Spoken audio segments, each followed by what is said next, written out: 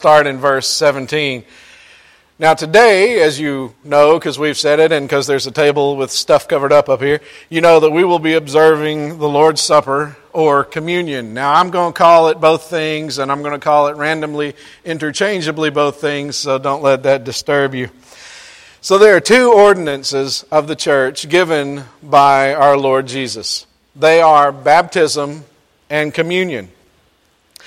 Now, I can sympathize with you if you are one of those folks that sometimes struggles to find God's will. You know, if you care what God's will is, then I'm sure at times in your life you struggle to figure out exactly which way God would have you to go in a given situation. Baptism and communion, though, are two areas where we do not need to struggle because God's will for us is absolutely clear in Scripture.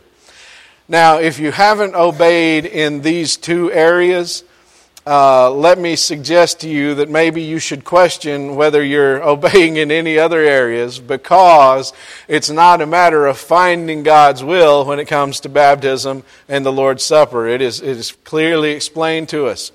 And if you will not obey what is clearly mandated in Scripture, then you're probably not going to obey the things that are a little more difficult to discern. And it may be that there's a matter of rebellion going on instead of misunderstanding. So let me encourage you, if you are a believer who has not followed the Lord in baptism, let me strongly encourage you to do that and to participate together with the church in the Lord's Supper. But if there is any misunderstanding about communion, I hope that we will clear that up today.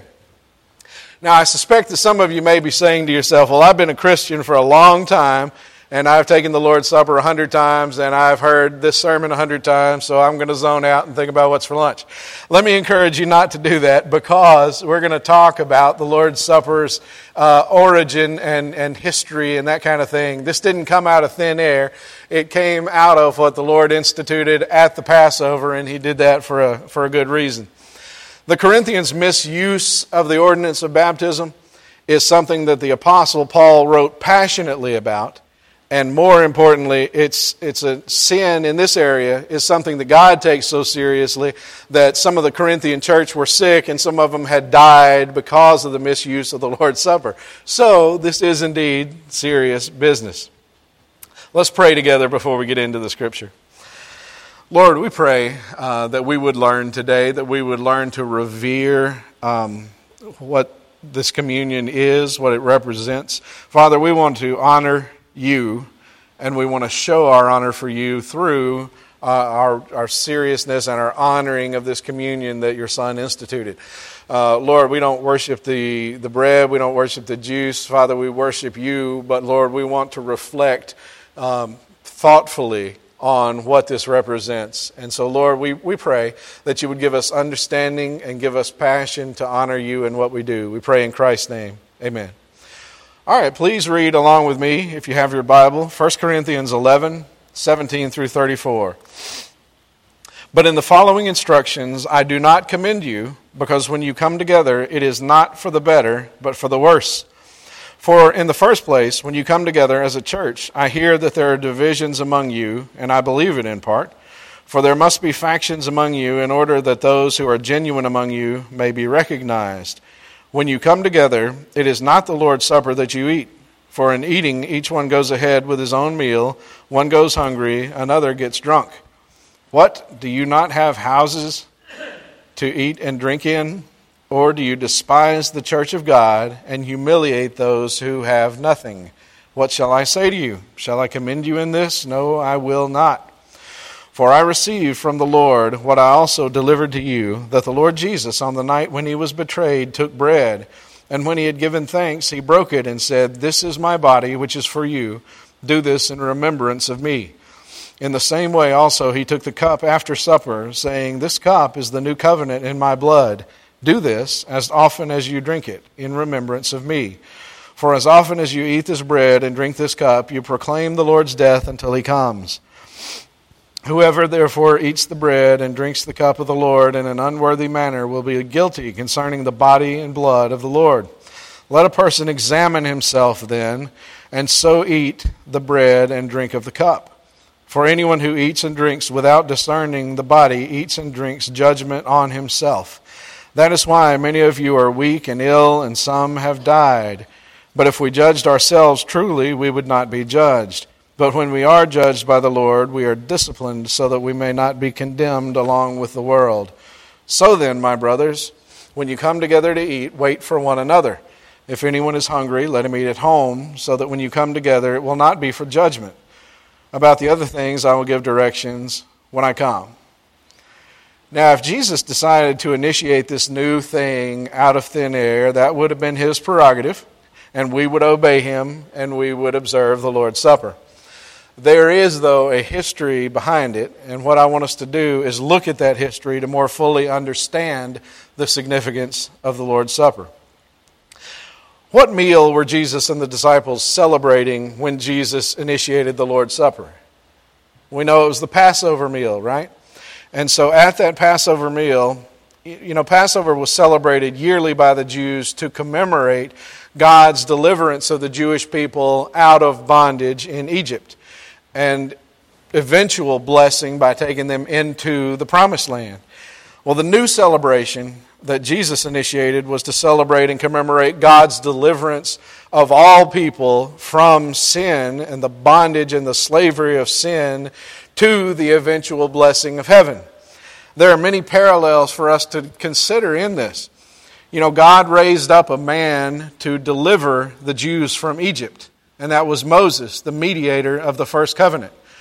Then God raised up a man to deliver mankind from sin. That was Jesus, the mediator of the new covenant. The Jews escaped the judgment of God by sprinkling their houses with the blood of the Passover lamb. Men, women, boys, and girls all over the world now escape the judgment of God by having the blood of the true and final Passover lamb applied to them. This new covenant is radically different from the old covenant and so very much better.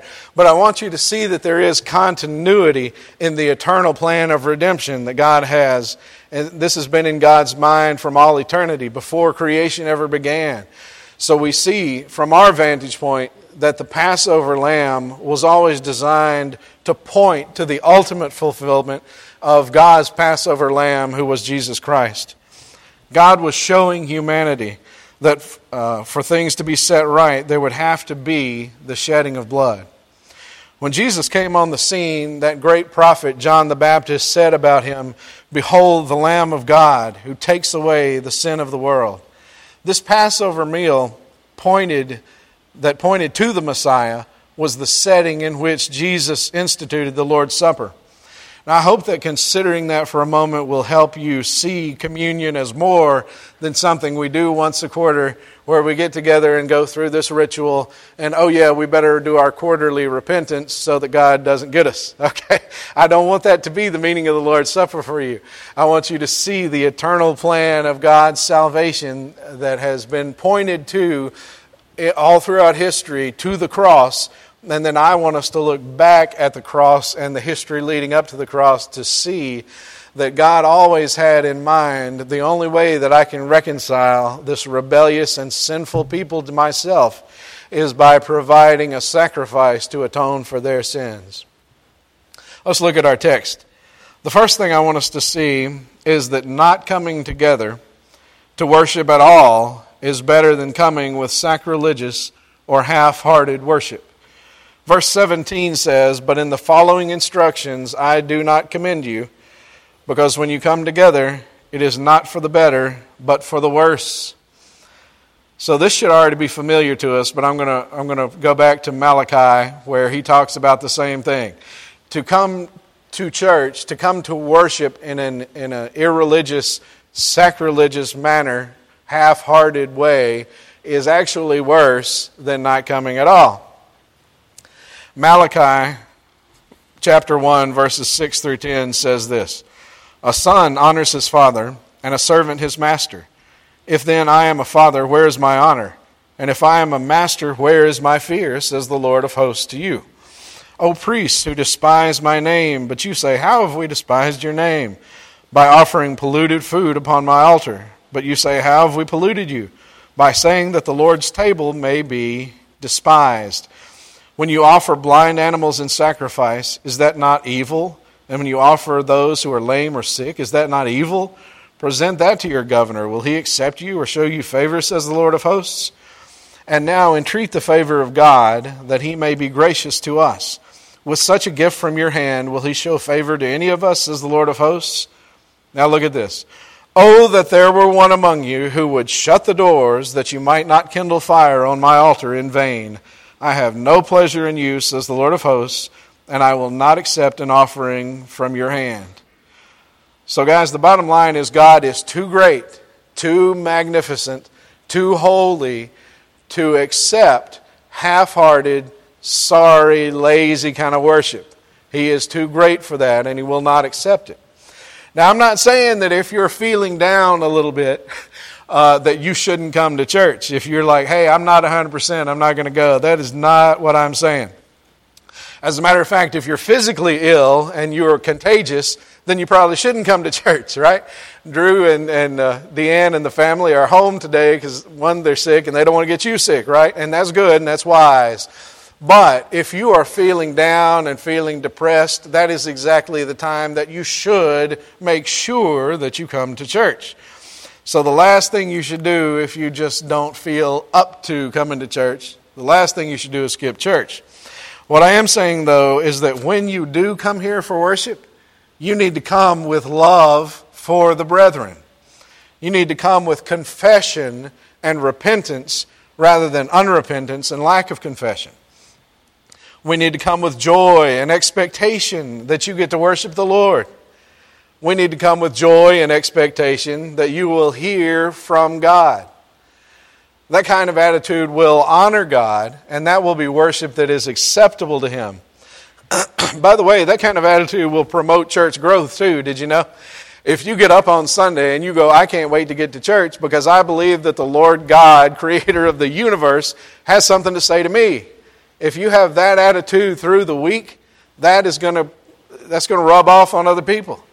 You're going to say to other people, hey, you need to come to church with me because Sunday morning God has a word for me, and I know that He has a word for you too if you're in Christ. Come to church with me. And hey, for lost people, you need to say, come to church with me because I know that God has a word for you because He's going to extend the invitation of the gospel to them. Now, you may be thinking, well, if you'd preach better, I'd get more excited. Okay, I'll make a deal with you. If you will work as hard at getting excited as I do about preaching better and better every week, we'll be just fine, okay? So come with expectation, come with joy, and let that joy be contagious throughout the week so that you tell people, guys, you got to come. We're going to have a great time. We're going to hear from the Lord. We're going to sing songs to the Lord. And we're going to meet together with the brethren that I love and that I know you're going to love. Let us do everything we can to cultivate that kind of mindset here. All right, so not coming together at all is better than coming with half-hearted worship, right? The next thing is come together in unity. We must do away with all manner of division. Now, this is a group effort, okay? This is not something that one person can do or even one group can do. This has to be all of us working together on this. Now, let's see what divisions were in the Corinthian church and see if we can relate to it. Starting in verse 18, he says, for in the first place, when you come together as a church, I hear that there are divisions among you, and I believe it in part. For there must be factions among you in order that those who are genuine among you may be recognized. When you come together, it is not the Lord's Supper that you eat. For in eating, each one goes ahead with his own meal. One grows hungry and another gets drunk. What, do you not have houses to eat and drink in? Or do you despise the church of God and humiliate those who have nothing? What shall I say to you? Shall I commend you in this? No, I will not. First, let me say that in verse 18, it seems a little bit weird that Paul says to them, because he's already admonished them for their divisions. And he's saying, I've heard this report and I believe it in part. And he's already said, I've heard a report that you guys are in factions. And so it's weird to me that he says, I kind of believe it later on. So this is interesting. Let me show you. In 1 Corinthians 1, 11 through 12, Paul said, for it has been reported to me by Chloe's people that there's quarreling among you, my brothers. What I mean is that each of you says, I follow Paul, or I follow Apollos, or I follow Cephas, or I follow Christ. So if he's already heard this report, believed this report, and scolded him about that, then why in verse 18 does he say, I hear that there are divisions among you, and I believe it in part? Well, I was reading that, and I thought, that's kind of odd, because he's already fussed at him for this. Well, there is another way to translate this, and believe me, I've only had 1 year of Greek, so I'm not so cocky that I think I have a better understanding than these Bible translators. But I read from a very smart guy that I respect, who said that there may be a different way to render this clause. The clause can be rendered in Greek, and I believe a certain report, which perhaps makes better sense. The word translated in other English versions is partly, which is an adverb, and it's also a noun in Greek meaning a report. So I thought that was interesting. You probably were going, man, what are you talking about? But I thought that was interesting because it either says, I believe it in part, or it says, I believe a certain report. But anyway, Paul is saying there's division. That's not good. So I hope verse 19 is interesting to all of us. It says, for there must be factions among you in order that those who are genuine among you may be recognized. Now, divisions and conflict in the church is not good at all. But the silver lining is that it lets you know who is genuine and who is not genuine when you have disturbances in the church. Now, I hope that nobody sees that Paul says here there must be factions. And so you decide that since there must be factions, I think my spiritual giftedness is to cause trouble, right? Don't do that, because there will inevitably be trouble sometimes. But divisiveness is going to come in a church full of people, but woe be to the one who brings that divisiveness, right? So Paul says, look, there are going to be divisions, but the good news is that in those divisions, those who are true and sincere and genuine will be revealed through those divisions. Good and gifted leaders tend to emerge through conflict. And that is the silver lining. You know, there are generals and there are leaders throughout history that we wouldn't know about. We wouldn't know how gifted a leader they were if there hadn't been conflict. So we hope there's no conflict in the church. But when there is, the cream rises to the top. The conflict here that Paul addresses is between the haves and the have-nots. That's what their problem was in Corinth. Verse 21 says, for in eating, each one goes ahead and eats his own meal. One goes hungry, another gets drunk. What, do you not have houses to eat and drink in? Or do you despise the church of God and humiliate those who have nothing? What shall I say to you? Shall I commend you in this? No, I will not. All right, so I think Paul is becoming a little sarcastic here, right? Because he says there are three possible explanations for the way you guys are behaving. One, you don't have a house to eat and drink in. Two, you despise the church of God. Or three, you want to humiliate those who have nothing. We don't want to do any of those things, do we? So we have the same challenge today. Some of us have more ability to contribute when we eat together as a body or when we eat together as a small group. I said earlier that this is a group effort and going to take the effort of everybody to make sure there aren't divisions. Those of us who can provide for ourselves and others who don't have nearly as much should do so freely and lovingly. On the other hand, sometimes those of us without as much should not presume on the generosity of other people with very little gratitude. There should never be a sense of entitlement. So we want to get along with each other without ever embarrassing one another, but we don't want to do it with presumption. We don't want to do it with arrogance. We don't want to do any of those things that will cause division. So the bottom line is, if you have, be generous and not stingy. If you have not, then be grateful and helpful and not entitled. Right? And that way we can all get along, we can serve one another. You know, generosity in light of God's generosity toward us seems like a small thing. When I am generous to somebody else, and then I begin to think for a second about how God has been so generous to me, it doesn't seem like a big deal. It doesn't seem like something I need to pat myself on the back about. Spiritually, without God, we're all bankrupt and desolate. But God, being rich in mercy, did not spare even His own Son for our sake. So we can afford to be generous to our brothers and our sisters. Now, this is a little bit of an aside, but one piece of advice that I would offer to you, and you do what you want, you don't have to listen to me here, but one piece of advice I would give you is, within the body, I would suggest that individuals don't lend money to other individuals for benevolence needs. What I do is I contribute to the benevolence fund, and then Brother Robert and the committee deal with that. Because if I don't do that, and Brother Don comes to me and says, man, I need $100, and I give him $100, and he says, I'll pay you next week. And then 2 weeks from now, he hadn't paid me back. That's going to cause a little friction and division, right? Now, Brother Don would never do that. But that's going to cause a little irritance, right? Whereas if he said, hey, I need $100 to pay a bill, he could go to Brother Robert and the committee, and they could say, okay, good, and do that. And then I don't have to, there's no reason for division among individuals. You know what I mean? So my advice would be to contribute to the benevolence fund, and then if there are members who turn out to need some kind of assistance, they can go to Brother Robert.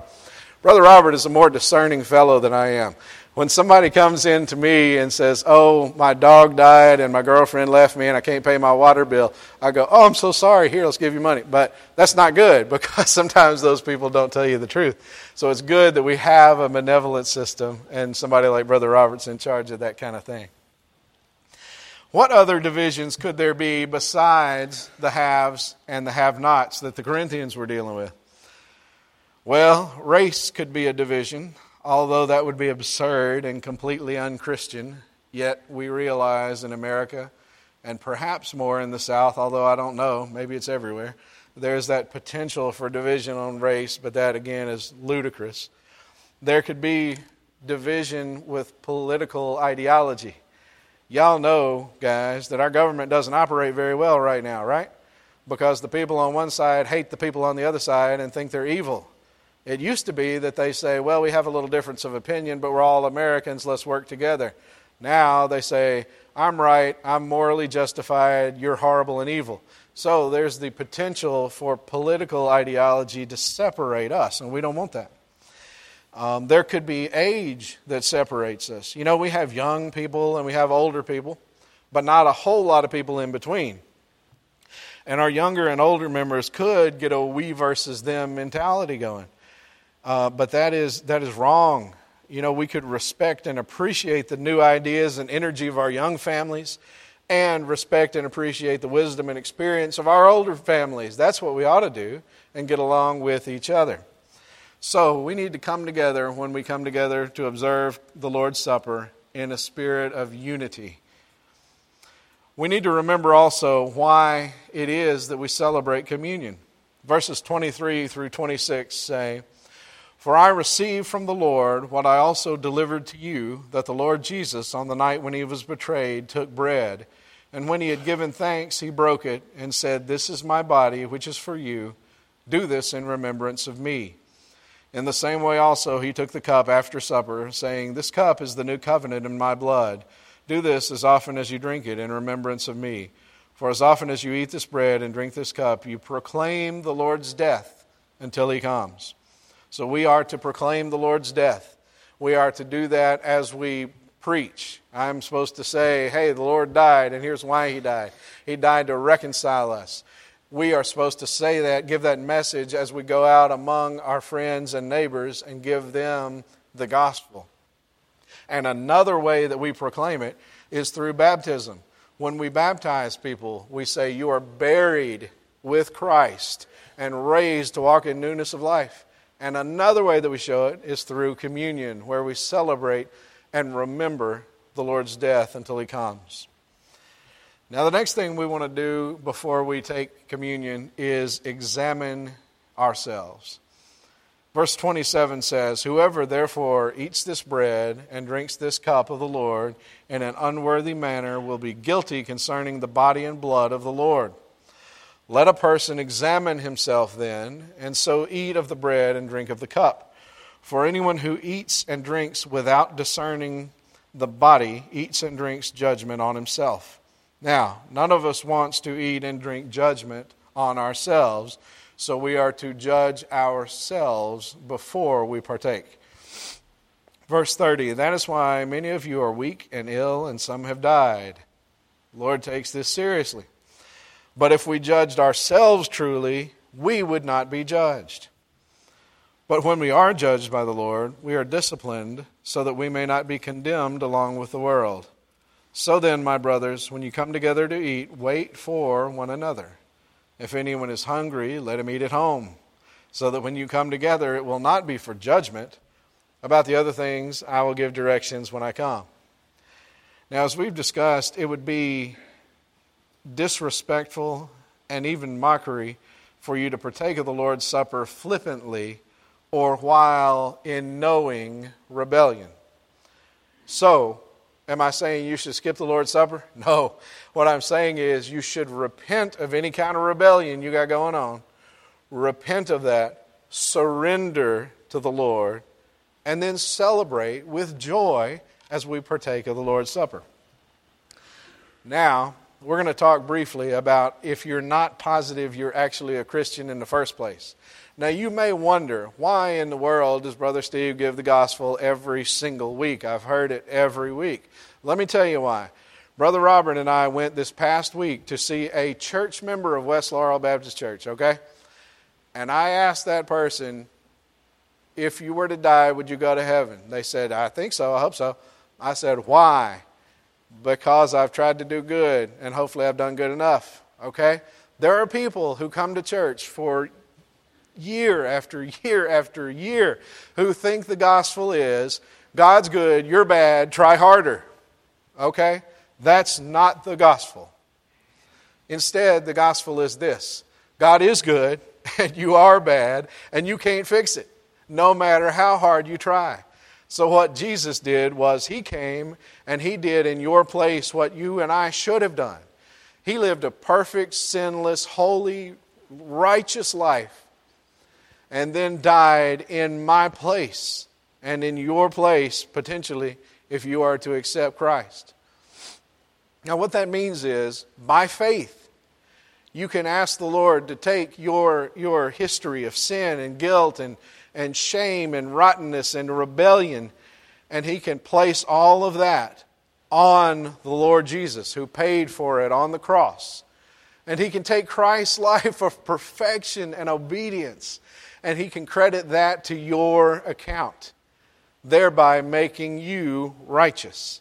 And you may say, well, I don't feel righteous, and you don't look too righteous, and you're right. But we are counted as righteous because Christ's righteousness has been imparted to me. Now I'm trying to work on acting like who I am in Christ, and eventually when I meet Jesus face to face, that will be accomplished. And I will be righteous in fact as I am credited to be righteous right now. So we need to make sure that you understand the gospel. And if you are here today and you say, you know, I kind of was in that boat of, I thought God good, me bad, I got to try harder. If you're there, let me tell you, you don't have to stay there. Repent of your sins, surrender to Christ. And I know that's hard to do, guys. In our society, just about the hardest thing to possibly do is to submit yourself to anybody. And we are called to submit ourselves to Christ, to be slaves of Christ. The New Testament writers call themselves the doulos, the slave or the bondservant of God. But guys, when you know this master, you learn that it is a blessed thing to be a slave of Christ. Because the other option is being a slave of sin, and that is a bad option. So guys, here's the deal. If you've never been saved and you want to be saved, I tell you what I'm going to do. And I don't usually do this, but I'm going to do this morning, so we'll be prepared for the Lord's Supper. I want to lead us in a prayer of confession, and if you've never accepted Christ, I want you to do that today. Now, saying a prayer after me doesn't save anybody. You could say this 1,000,000 times over and not be saved. What saves you is the Lord changing your heart from a heart of stone to a heart of flesh. The Lord quickening you and giving you His life, okay? But if you are being called to do that, then I want to invite you to pray with me. Let's all close our eyes. And if you are saved and you know that you're saved, pray for those around you. But if you're here today and you're saying, I'm not certain that I'm a believer and I want to settle it and the Lord is leading you to it, then just pray in your heart after me and just tell the Lord what I'm saying. Lord, I know that I'm a sinner. I know that I deserve death because of that sin. But Father, you sent your Son to take that penalty for me and to die for me. And Lord, by faith, I want to transfer my sin to your blessed Son who already paid for it. And by faith, God, even though I don't deserve it, I ask you to take his righteousness and credit that to me. I ask you, Lord, to save me. If you've done that today, then I would pray this too. Lord, help me by grace to live for you. And that's whether you did that 5 minutes ago or 2 minutes ago or 30 seconds ago or 85 years ago. If you are a follower of Christ, pray this with me. Lord, help me to live out the message of the gospel in my life. Lord, to love you like I ought to serve you like I ought to, and to witness for you like I ought to. Lord, we pray this together in Christ's name. Amen.